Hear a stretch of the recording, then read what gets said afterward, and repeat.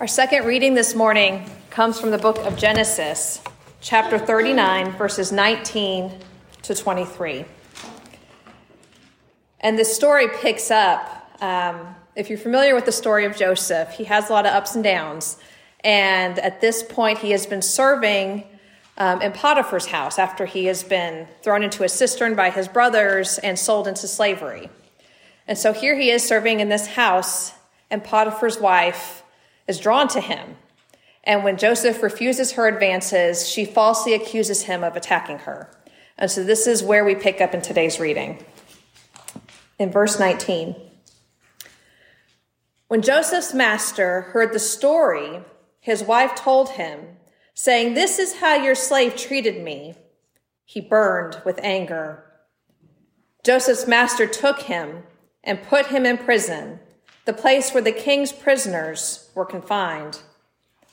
But while Joseph was there in prison, the Lord was with him. He showed him kindness and granted him favor in the eyes of the prison warden. So the warden put Joseph in charge of all those held in the prison, and he was made responsible for all that was done there. Then the warden paid no attention to anything under Joseph's care, because the Lord was with Joseph and gave him success in whatever he did. This is the word of the Lord. Thanks be to God. Will you pray with me? Holy God, we ask that you clear our minds and our hearts from distractions and open us to your Spirit moving among us and your word to us. Help us to hear and to embrace your word and to know your very presence with us. In Jesus' name we pray. Amen. Our culture loves a good underdog story. Watching our heroes overcome seemingly impossible odds is moving, especially when we feel powerless to rise above our own difficult seasons. From literature to movies to cheering our favorite sports teams, the grief of watching the underdogs suffer through the worst of times makes their unlikely triumphs even more remarkable. But the trouble with our cultural underdog stories is that the victory often comes from within. Usually our heroes tap into some undiscovered inner resilience, propelling them forward to beat the odds and stun the world. Now, that kind of self-propelled destiny is, of course, it has a place. It's valuable. But it's valuable and inspiring when people fulfill their potential and achieve great things. But the inexplicable hardships we experience in this broken world tend to make that mind over matter approach to our problems ring a little bit hollow. If flourishing in this life is simply a matter of human will, why do some overcome their circumstances and prevail through dark seasons, while others crumble when faced with adversity? For every successful person who was once down on their luck, there are just as many people for whom victory or success remains elusive. What about all of those who have exhausted all options, but nothing has changed? Or those who experience deep suffering through no fault of their own? The life of Joseph in Genesis addresses such questions, reframing that underdog story through the lens of faith. Despite experiencing enough obstacles to wipe him from existence, Joseph did triumph, but it did not come through his own strength. As he sat bruised and shackled in an Egyptian prison far from home, Joseph did not know he was an underdog. He had no inkling that prosperity did ultimately await him in Pharaoh's court. But facing a dead end, what confidence did he have that he wouldn't remain alone and forgotten in prison? Joseph's hope rested in one phrase that echoes like a refrain throughout his life. The Lord was with him. The Lord was with Joseph. Just as we often tend to overlook this foundational promise in our lives, maybe Joseph struggled to remember this spiritual reality amidst the dramatic shifts he experienced. But this phrase, promising God remains with his children, determines not only the course of Joseph's life, but ours as well. While the intricacies of God's movement in creation are often shrouded in mystery, our Lord offers ways of understanding his presence that aren't overwhelming. He offered Moses a tablet of laws to help understand the morality and ethics of holiness. He spoke to Elijah in a still small voice, even though he commands earthquakes and storms. And of course, he entered his vast creation as a helpless infant to fulfill his grand plan to rescue all creation. For Joseph, the Lord made his presence known in subtle ways throughout his life. First, through surviving experiences that should have killed him, and later by how he continues to be given authority wherever he goes. Despite his brothers planning to kill him, Joseph ends up sold into slavery, where he eventually impresses his master and is given increased responsibility. Then, after being accused of assaulting his master's wife, Joseph not only survives in prison, but comes to enjoy some freedom. Foreshadowing his relationship with Pharaoh, the prison warden favors Joseph and gives him charge over the prisoners and all that was done within the prison. The warden deputizes not a fellow law enforcement officer, but a prisoner. Let that resonate for a minute. This does not just happen. To the best of my knowledge, prisoners are never put in charge of prisons. But God had his hand on Joseph, empowering him to flourish in ridiculous ways, despite his circumstances. And this happened in two main ways. First, God used the gifts and character already present in Joseph's nature. Joseph was created just like each of us, with talents and skills tailored for God's calling on his life. Clearly, he's already proven to be resilient, honest, trustworthy, and disciplined, all traits necessary to earn a warden's trust. He's also a gifted administrator, able to comprehend and manage the prison system. He handles authority responsibly and does not abuse power. And as John Calvin observed, when Joseph is made the guard of the prison and has the free administration of it, he nevertheless does not attempt to escape, but waits for the proper season of his liberation. Even with the ability to leave, he remains, trusting the Lord's guidance as he fulfilled his purposes in prison. Now, the second way Joseph was empowered was through God's supernatural intervention. We would call these providence or miracles, but God himself assisted Joseph specifically through his ability to interpret dreams. Following his meteoric rise within the prison system, Joseph interprets the dreams of two other prisoners and ultimately Pharaoh himself. Through God's direction, Joseph was strategically positioned to aid these men, and interpreting their dreams would liberate him from prison and propel him to the next stage of God's plan. And we know that this is God's direct intervention and not another gift of Joseph's, because he proclaims to his fellow prisoners, do not interpretations belong to God? And for that matter, the somewhat prophetic nature of these dreams that these men have also points to God's active involvement. And so as Joseph's life unfolds, God clearly moves in personal, gracious ways through Joseph and all those around him. But while Joseph's faith is admirable, it can feel a little too easy. We're not privy to Joseph's personal reflections on suffering or doubt. Scripture contains no psalms of Joseph crying out to the Lord from prison.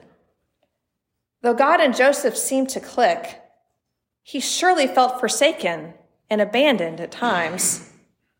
Did he, like many of us, focus on his unhappy circumstances and shut out God's presence?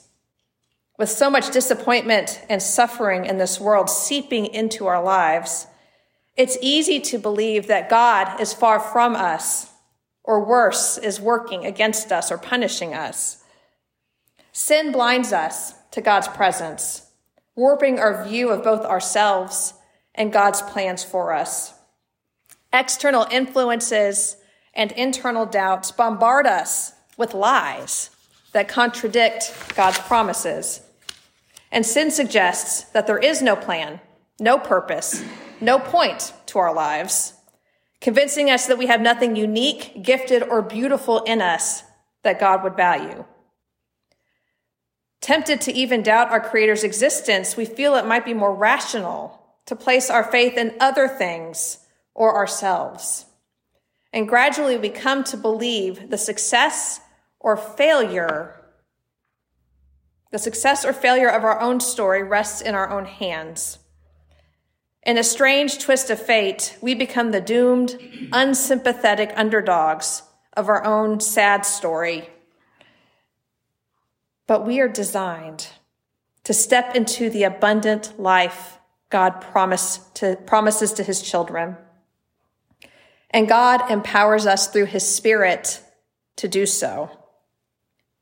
The Spirit tethers our wayward hearts to the eternal promises of a good Father, freeing us to recognize his gracious love and movement for our ultimate benefit. On his own, Joseph likely entertained discouraging thoughts. But in those dark moments, God's loving presence kept him from drifting. God's presence anchored Joseph, grounding him amongst the waves of change constantly washing over him and threatening him with oblivion. And God's providential care forged a bond of trust with Joseph. This relationship anticipates something common among Christians today. In the Old Testament, God's Spirit descended upon certain people for a purpose or a season. And this included Joseph. Pharaoh later recognizes God's Spirit working in Joseph as he declares, "Can we find anyone like this man, one in whom is the Spirit of God?" However, in those days, the Spirit could also depart. Human sinfulness prevented God's Spirit from living permanently within his children. But by his grace, Jesus became like us. He died in our place and covered us with his righteousness so we could be eternally reconciled with our Heavenly Father. Christ promised to plant his Spirit in the hearts of his people, so God's presence could permanently and consistently dwell within believers. This connection empowers us in the same way that Joseph experienced God's empowerment in the valleys of his own life. Just like Joseph, we also retain the ability to realize who we are, who we belong to, and live into God's plans for us. Through the Spirit, we are taught how to listen to God's voice above all others and seek his guiding hand when the world seems dark and formidable. Indeed, the Spirit reframes every moment so we recognize God's mercy. Each sunrise allows us to praise God for the gift of another day, to glorify and serve him. Every sunset an opportunity to give thanks for all the good he has done. The people and blessings in our lives are gifts of love, undeserved, unearned, but joyfully given. We also witness his work in other believers, both in our lives and throughout the globe, who witnessed the love of Jesus, especially despite their circumstances. But the Spirit also reminds us that Christ's power in us has a greater purpose beyond ourselves. Through his life and ministry, Jesus proclaimed the reality of God's presence, enabling others to look beyond their circumstances and embrace the truth that God was with them and had plans for their good, not their harm, and plans for a future hope.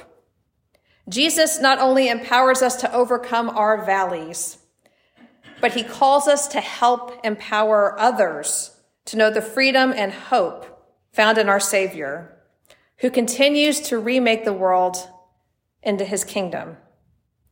The rest of Joseph's life illustrates the greater purpose God has for us all. God saved Joseph so that he could help save so many others. Because once Joseph interprets Pharaoh's dream, Joseph is positioned yet again to use his God-given administrative gifts to save both Egypt and his family from a deadly multi-year famine. Although God always acted with purpose in Joseph's life, we see this empowerment most clearly at his low point in prison. When life is going well, it is so easy to put God on hold and to ignore that blinking light on the phone. Whether we are too proud to take his call or too afraid of what he might ask, or even convince ourselves that that blinking light is not there, we keep him waiting while we place our faith in other things. But in seasons of trial, we are freed to recognize that just like Joseph, we may boldly claim a far greater hope. Like Joseph, our hardest moments tend to remove all distractions and illusions, so we may pick up the receiver and accept the empowering life our God generously offers. John Calvin writes, "To flee unto God is the only stay which can support us in our afflictions, the only armor which renders us invincible." Friends, Joseph's story reminds us that God is ever present. He is always here, empowering us to flourish and fulfill our callings, regardless of where we find ourselves from day to day. As he intervenes in our lives, we bear witness to the miraculous power of Christ, who saved us so that we may participate in his great redemption of the world.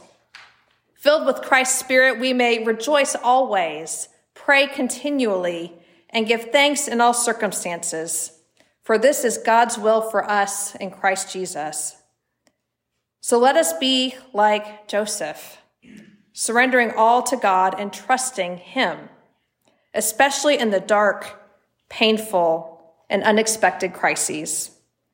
For who knows what may be accomplished for the kingdom as the Lord empowers us for his good purposes. Amen. Amen.